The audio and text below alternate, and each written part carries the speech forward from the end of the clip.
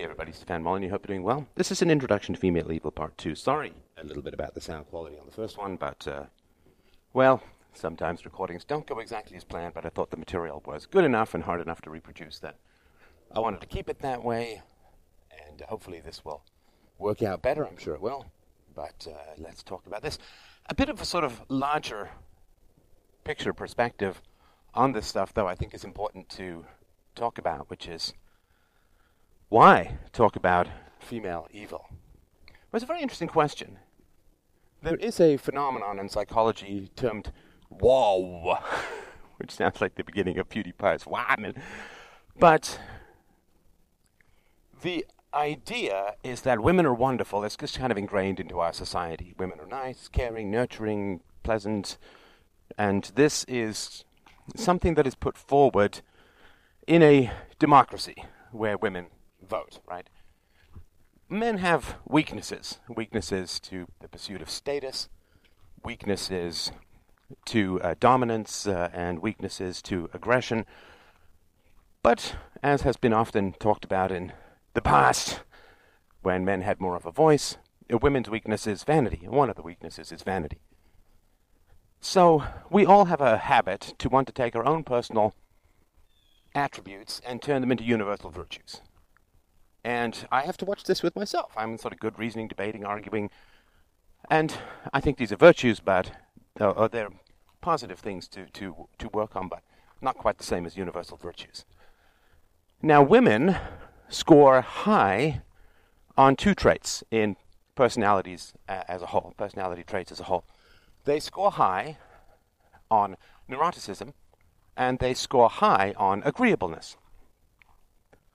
Now, of course, for women, the great danger in a democracy is that the political leaders and their lickspittle, worm-tongued toadies known as the media will praise women's innate agreeableness as a universal virtue. And they will say, well, you know, you can be too agreeable, and it's not this praise and get along and go along has good aspects to it, but it also can be kind of stifling, kind of conformist, and can also lend women to be very open to manipulation. So for men, sexual access to high-quality women is a great weakness. There's an old Simpsons joke where there's a car show and there's a pretty woman with the car, and the first guy walks up to her and says, "Do you come with the car?" She titters, and then the next guy comes up, "Do you come with the car?" You understand, right? So that is a man's weakness. But a woman's weakness, of course, is believing that her agreeableness has no dark side, that her compliance to authority and her susceptibility to praise has no dark side, and it has an enormous dark side. I mean, it is largely women's nature or women's behaviors that have opened up the borders of Europe to endless waves of third world migrants. Because, you see, they care. The idea that they're caring for the drowned boy on the Turkish beach and others, the idea that they're caring might in fact be used to manipulate them for sinister political ends is not something that is part of our general conversation. Male aggression can be manipulated into war, but women's compliance can be manipulated into surrender, which is even worse. So it is important to talk about the dark side of femininity. Now, before we get into that, I wanted to talk about this idea of female nature. Female nature, and I believe this to be equally true of male nature, but female nature is not fixed. Neither is male nature. What I mean by that is people say, you see, hypergamy is female nature, and if she can find a better man, she'll just trade up. Well, no. Divorce was very rare prior to the welfare state. If you look at the Amish community, separation or divorce rates are like 2%. So you tell me where female nature is. If divorce rates are very high, where there is a welfare state, and divorce rates are very low, like in the Amish or in the past, where there was no welfare state, you tell me, where is female nature in that equation, right? It makes no sense. It makes no sense to talk of female nature. Female adaptability is the key. So if there was some country where everybody suddenly got, a magic socialist paradise of infinite resources, everybody suddenly got $250,000 a year of universal basic income, would people's behavior change enormously? Well, of course it would. If someone wins the lottery, does his behavior change enormously? Of course it does. If a woman is born slender and beautiful and so on, does her nature change because of those physical attributes? Of course, right? You need what is called the resting bitch face to make sure that men don't approach you ad infinitum. You can flirt, you can become a model, and these will all have very powerful and positive effects. You can glide statuesquely across the mall, and men will trail after you like ducklings after an orange balloon. And if you try and do these things, if you are a pimply, physically ugly, obese woman, you will look insane, right? Who do you think you are? So what is female nature? Is it to have resting bitch face? Is it to glide statuesquely across a mall? Is it to have great power in flirting? Or is it to be open and positive and friendly and all that stuff, which the homelier women need to do? What is female nature?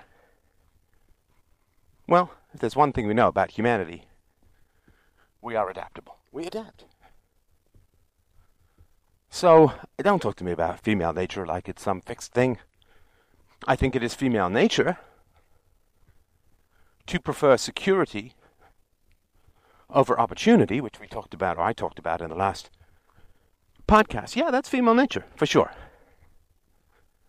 But the adaptability to the changing sources of resources, whether it's men or the state, well, female nature is to adapt to the environment to gain maximum security and maximum resources for her children. Female nature is very often to be in compliance with the most flattering or the most aggressive authority figure in the environment. Now, in a free society, that will tend to be her husband and the other women around and so on. Whereas in a welfare state society, that tends to be politicians and the government. It's not female nature to ditch the man whenever a new, better man comes along. It's not female nature to be promiscuous and to try and pin down the alpha chads with the force of vagina power. It is not female nature. It's female nature to adapt to the environment. Just as it is in male nature to adapt to the environment. There are some things none of us can change around our personalities and levels of intelligence in general and so on. But we are fundamentally adaptable. So when I'm talking about female evil, I'm not talking about anything innate to women. We all have a dark side. And I'm not talking about that which is fixed no matter what social circumstances there, or political opportunities or political circumstances are there, whether there's a welfare state or not, whether there are the old age pensions or not, socialized medicine or not. I'm just talking about current circumstances and situations and women's response to them, which is rational from an evolutionary standpoint. It is rational from an evolutionary standpoint to prefer the state to a husband. In the short run, of course. But evolutionarily speaking, women have a shorter time horizon than men. Which is why, as I said before, women prefer hate speech laws, which make them very uncomfortable if they're violated. And men prefer free speech. Men look down the tunnel of time. men contribute more to the realm of ideas, and so men prefer more freedom in the realm of ideas. So, I just wanted to mention all of that as a backdrop. And the other thing, okay, one more. We'll start in a sec. It's important. So here's another one.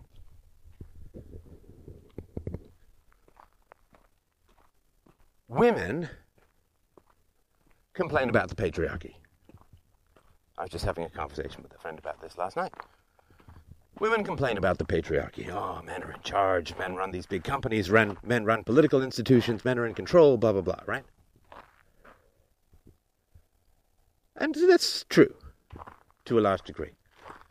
I mean, there are female political leaders all over the West. Merkel, May, New Zealand. That's right. But if you look at the gender ratio in Fortune 500 companies and so on, it's a lot of men. Now, part of that is due to testosterone, aggression, workaholism. Part of that is due to the fact that men prefer often things and status to relationships and intimacy, which is why men go into engineering and women go into social work as a whole.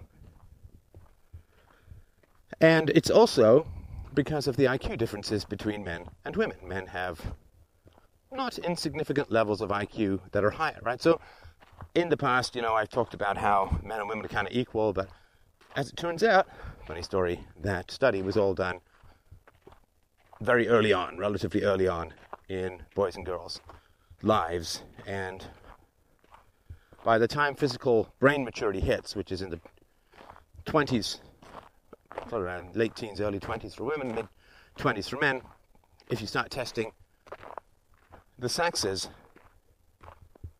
at the age of 25 or 30, men, on the whole, outstrip women fairly considerably. So there's the higher IQ thing. There is, of course, also the not having kids thing, right? Not getting pregnant, growing a baby, having a baby, breastfeeding a baby, all that kind of stuff. So you can have a civilization, or you can encourage all your smart women to give up reproduction in return for a career. And then you have nothing, right? There's not enough smart babies being born. So yes, men have some significant and sometimes overwhelming dominance in the political and business and scientific spheres. If we're talking about the hard sciences, otherwise known as, for the most part, the real sciences. Yeah, men have a lot of power. But that balances female power. What am I talking about? Well, the two great female powers are, number one, to compel a man to provide resources for her and their children.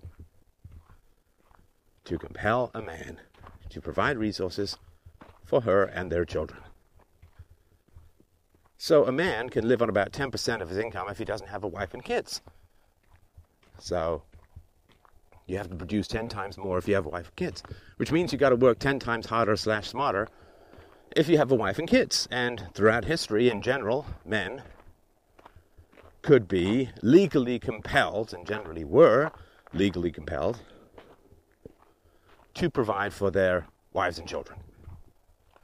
In other words, the woman didn't have to work in an economic sense, though she certainly worked at home, but the man was enslaved to his family. Now, I know that that's a strong word, and I use it advisedly, right? I'm not saying it's the same as outright slavery, but in general, when religious and social pressures meant that virtually every man got married, when there was no birth control, and particularly with Catholicism, where birth control is banned, or was for most of Western history, a man was virtually compelled into becoming a wage slave for his wife and children. Now, that's fine. Again, I'm not equating it directly with economic slavery, but there's cause and then there's effect, and effect is basically the same, that whether he loved his wife, whether he liked his children, whether he enjoyed being married, he was compelled to provide for his wife and children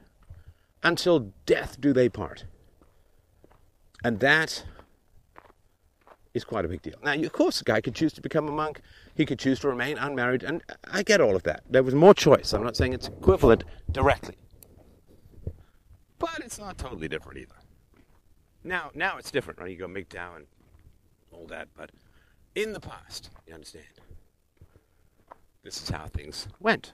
So a man was legally required to pay for his inevitable wife and children until death do they part. It was a lifelong serfdom or servitude of economic requirements for the rest of his natural born life. It wasn't just when the kids grew up. It was he had to provide for his wife. And of course, what would happen is his kids would grow up. Historically and generally, they'd start having kids themselves. Late teens, early 20s at the latest. And then, wouldn't you know it, his wife, well, she can't work because now she has to go to help with the grandkids, right? So he had to provide for all of that. And that's a big deal. That's a very big deal. So women have power to compel resources out of men. To compel not just resources to keep the women alive and in the style to which they had become accustomed, but the children as well. Number one. Number two, men have control or majority influence over the political and economic spheres, but women have control over early childhood.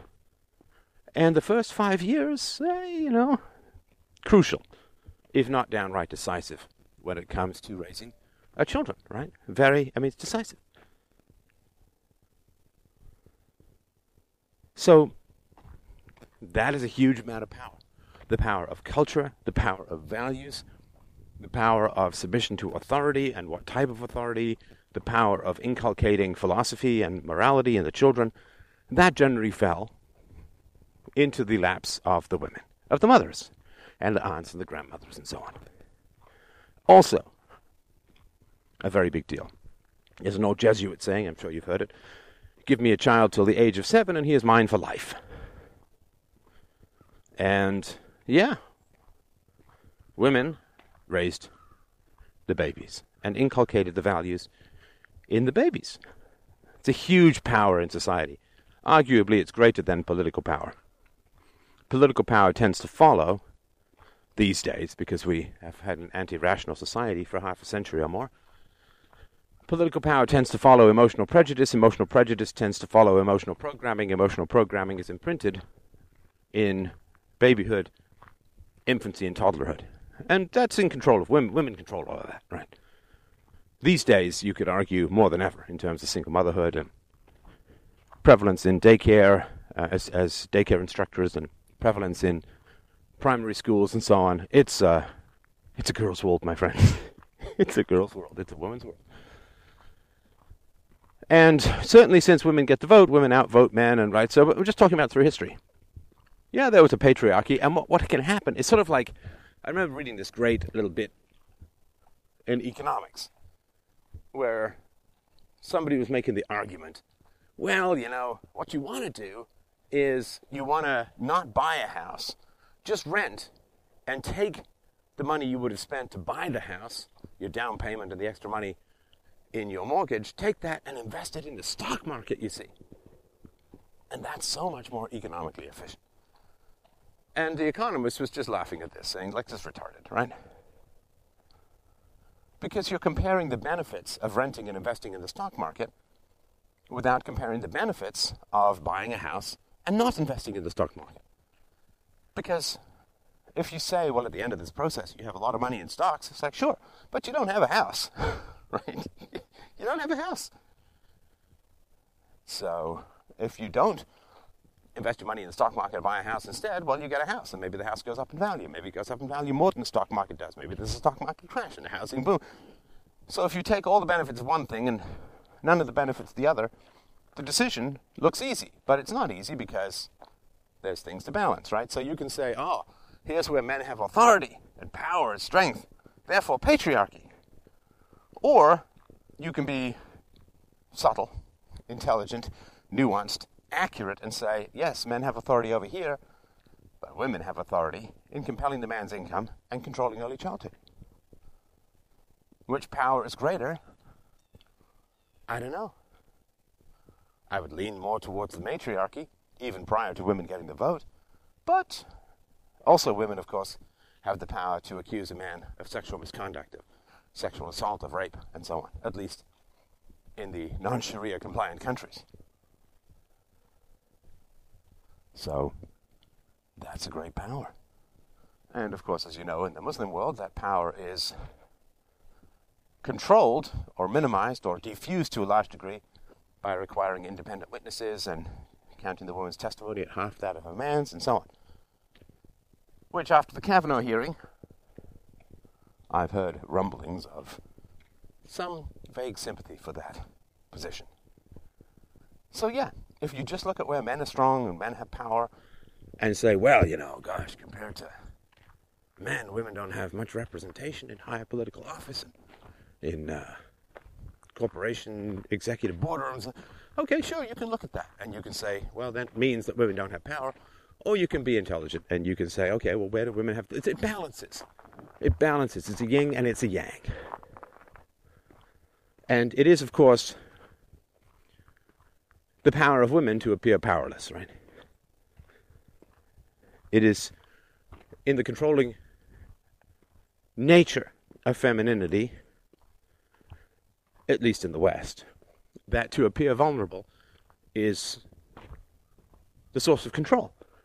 To appear helpless gives women great power and control, and so nobody wants to remind women, no, you guys got great power to compel money out of men, you have great power to influence and control early childhood, so it balances. No, we're victims, you see, therefore give us stuff. Right? A man cries, he is scorned, a woman cries, and everybody wants to throw resources at her. So yeah, there's patriarchy and there's matriarchy. It's a yin, it's a yang. It balances in a free society. So, that all having been said, thank you for your patience.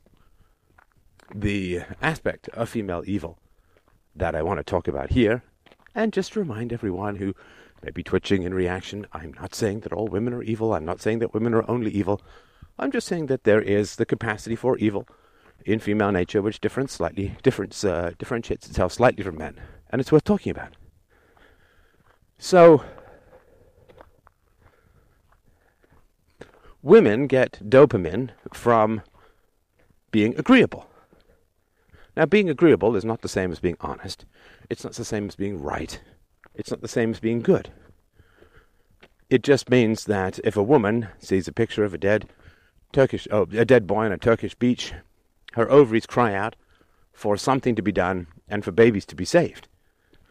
And you can say, that's nice. Yeah, I understand that. But it's not really what female emotional apparatuses were designed for anymore. Like, we're not designed to see endless cavalcades of internet pornography as men, right? I mean, the reason why we get turned on when we see sex is because if we see sex, it means we're in an R-selected, rabbit-based, hypersexualized environment. Somebody's having sex, and we might as well get some too. But it's not the same as having a family and having children and all that. And for women, their emotional apparatuses were... I keep wanting to say apparati, but that's probably not correct at all. But for women, their emotions were designed that if you see a dead baby,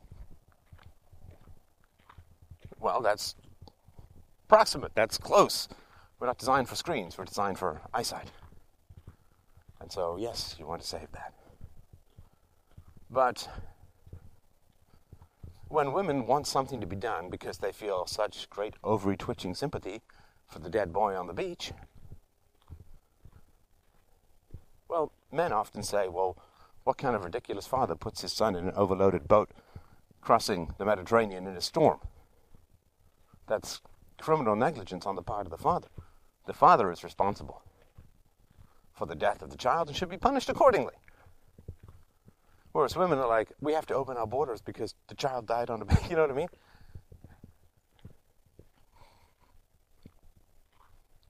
So women feel great sorrow, great sympathy, and tearfulness and so on when they see a picture like that, and they find it unbearable to experience it, and then they want people to make that unbearable feeling go away. And the answer to that is, well, if you open the borders, I'll feel better. I'll feel that people are being taken care of. I won't wake up and see another picture of a dead baby that makes my generally non-reproductive ovaries twitch. Like the donkey's reaction in Shrek. Get a facial tick. And now, if you open the borders, women will praise you. And they'll feel better, and they'll feel good, and they'll feel virtuous. But if you say, no, this is like, what we need to do is prosecute the father for putting his child in harm's way, then the women get really angry. And it's recoiling from that female anger that is a big driving force in this kind of appeasement. It's the appeasement of women, not enemies, so to speak, or potential opponents. Because if you deny women that which relieves them of immediate emotional suffering, they get very angry at you. Very angry at you. I know this, like my mom used to talk like my ears half off about, crappy, boring, go nowhere little dating troubles she was having. And I guess it gave her some immediate relief to pour all of this crap into my youthful ears, like I'm talking from the age of, as early as I can remember onwards. And some creepy, nasty stuff, too, which I won't get into here. Now, if I tried to set up some boundaries and say, Mom, I'm 8, I don't want to know about this stuff, she'd get really angry. Rage, right? Why? Because I was denying her the emotional relief of talkie. And that's not very empathetic, you understand? It's not very empathetic, it's not very nice. And so if men say, no, we can't open the borders, it's going to mean, like, you understand, men get this, right, as a whole. Which is, okay, well, let's say we open the borders. Okay, what that means is that more people are going to try and cross the Mediterranean in a storm, which means more children are going to die. You're actually making things worse. And then there are fewer men in the countries these men are coming from to do labor, to protect women, to fight whatever battles need to be fought. And so you look at the longer term perspective, but then women have to deal with their emotions, which is not always easy because they are, it's a peculiarly female word, overwhelmed. I'm overwhelmed, right? You feel too much, overloaded. And when women feel overloaded, one solution is, stop looking at pictures of dead boys on a Turkish beach. If you can't handle it, don't look. Or the other solution, of course, is, open the border. So I have to feel bad about it. And then, of course, because there are pretty sinister people in charge of the media, if the borders are opened, women know that they won't see more pictures of dead boys on a Turkish beach. Because they got what they wanted, right? They got the women to open the borders. Whereas if they don't open the borders, they will see more pictures of dead children on the Turkish beach or other beaches, and they can't handle it, don't want to deal with it. Now, men, in general, now it used to be the case when I was a kid that you'd believe that it was men who were more physically aggressive and initiated physical abuse in relationships. And maybe it was, I don't know how far the data goes back, but these days it's 50-50 or so. And so women have become physically aggressive. Now, of course, women have also been programmed to be far less feminine and have been given this delusion of physical competence because of these endless female superheroes, like these 98-pound women who can beat up 200-pound men with spectacular CGI roundhouse kicks to the brain and stuff like that. It's all nonsense, right? There are, in the Marine training program, I think no women have made it. It's just silly. Women are, relative to men, generally, small and delicate and lighter and 40% less muscle mass in the upper body. It's not designed for war. They're not designed for manual labor, physical labor of that kind. So women have been told that they're, tough and Charlize Theron ass-kicking Trinity crap, right? It's all nonsense, but it is a fantasy that had been given to women.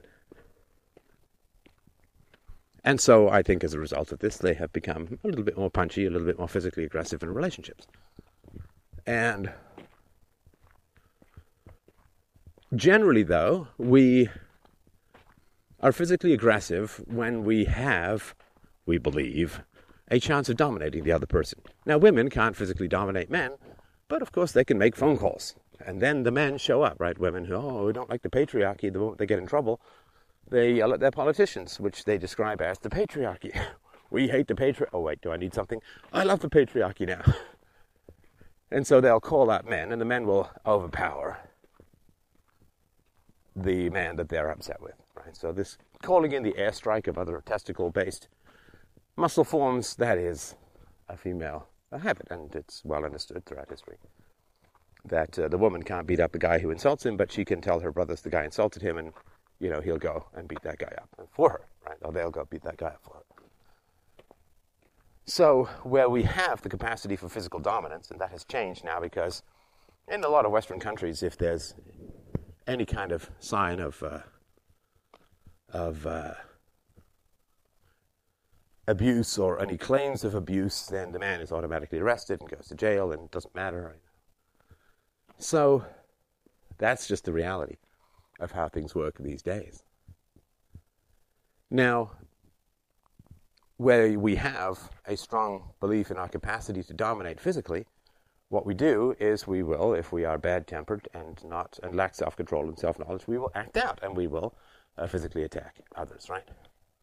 That's kind of inevitable.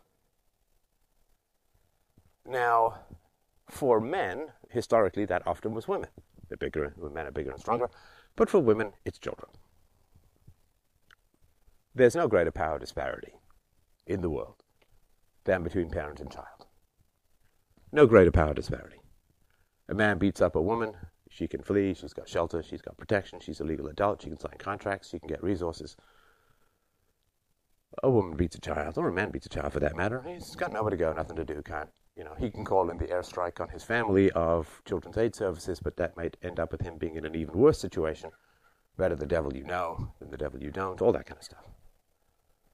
So, that is the reality of size and strength disparities. Women are bigger and stronger than children, and the disparity is far greater between women and children than it is between men and women in terms of physical size, strength, independence, and so on, right? So, that is a basic reality that needs to be understood. If men are aggressive because they're bigger relative to women, then women can be aggressive because they're bigger than children.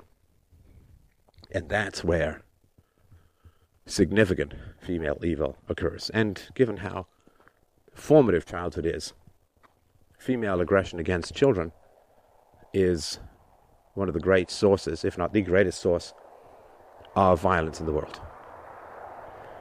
When a woman is violent towards a child, the woman teaches the child that size and strength matter, that morality doesn't matter, and that hypocrisy is the foundation of human relations, because she only does it in private, right? So I've had tons of people call into the show and say, my mother beat me, but, she lost her temper, she was not in control, blah, blah, blah, right? To which you simply ask the simple question, well, did she ever beat you in a mall, or in front of a policeman, or in front of a teacher, or in front of any other authority figure? And the answer, of course, is always no. Now, if you have epilepsy and you have an epileptic attack, it is beyond your control. You will do it in a theater, you will do it on a plane, or it basically will happen to you. It's an electrical storm as far as I understand it. You have no control over it. You can't will it to happen later. But when it comes to physical abuse of children, well, that's a different matter, you see. If the woman can postpone it till you get home, if the woman can postpone it until the cop isn't around, if the woman can postpone it until the guests leave, then she's fully in control of whether it occurs or not. And therefore, she's 100% responsible for enacting the abuse. So, Tourette's, right? I mean, you understand the difference, right? And recognizing women's capacity to dominate and brutalize children which then, of course, say, oh, where does all this misogyny come from? Well, I'll tell you one pretty important place that it comes from is the basic reality that women hit children a lot. Women beat children a lot. And it's true, of course, that men sexually abuse children more than women. And that's something we have talked about as a society, and rightly so, and in a healthy way, for a long time. Long way to go still. But women's beating of children, and also with single moms, the fact that single moms invite pedophiles into the home, or marry pedophiles, and so on, right? I mean, that's important too. Women are the gatekeepers of sexuality and access to children. And there's another reason why pedophiles are so much on the left, right? Pedophiles are on the left because the left is the welfare state. The welfare state is father absence, and father absence opens up access to children. The more single moms, the more you can prey on children. And it is leftism that generally produces and exacerbates the single mother phenomenon. So, women's violence towards children is one of the great unspoken, if not the great unspoken cause of evil in the world. And women not controlling access to children of bad men is also significant. Also significant. Women's leverage of the legal system to abuse and punish men through accusations of sexual misconduct against children in divorce, which are incredibly common, in false accusations against men of sexual misconduct, from sexual assault to rape to inappropriate touching to harassment and so on. That is also something that is unspoken. I'm not blaming women here, you understand. I mean, I'm giving women responsibility, but when you have a system, it's hard not to use it. It's sort of like saying to a Soviet worker under Stalin, well, you're just lazy. It's like, yeah, okay, it's kind of lazy, but there's no incentive to work harder, and people respond to incentives. And if women can bully men through the calling in the airstrike of the legal system on their men, well, that'll be a great temptation. Be a great temptation. So, all of this is very, very important. And the fact that women can go on strike sexually in a marriage, but men can't go on strike financially, is also very important. And please understand, I'm in no way saying that women should ever be compelled to have sex in any way, shape, or form, but this is a discussion that needs to happen, right? So a man cannot decide after he gets married to not provide for his wife and children, if he's a father. And if his wife is home and doesn't have children, in many places and in many cases, he still has to provide for her if they get divorced, even without kids. So the man cannot choose to no longer provide material resources to his wife. But the wife can choose to just not have sex with her husband. And, well, that's her right. And I agree. It is her right. She should not be forced to have sex with a man she doesn't want to have sex with. Of course. But, equally so, a man should not be forced to provide resources to a woman he doesn't want to provide resources to. My body, my choice, completely agreed. My wallet, my choice, also completely agreed. But we can't even have these discussions, right? Usually. Well, we can on this channel. And hopefully we can over time. So I hope that gives you some sense of how female evil can be approached and discussed, and how important it is to do so. We've got to break the cycle of violence. We've got to bring women into the circle of darkness known as man's capacity and woman's capacity for evil. Otherwise, we're just not going to be able to solve these problems. You can't, to acknowledge a problem. To solve a problem, you have to first acknowledge it. We're not really even at the stage of acknowledging yet, but I hope that you will like and share this with other people so that people can have the chance to discuss these issues. It will be very liberating for women. I believe we should treat women as equals, and that means the good and the bad. Now, of course, a lot of women want the good without the bad. That's understandable. That doesn't mean that they should get it, right? Kids want candy doesn't mean that they should live on it. So I hope that you found this helpful. Please let me know what you think in the comments below. Let me know what your thoughts are. If you'd like a part 3, there's certainly more to talk about. It's a big topic, but let me know.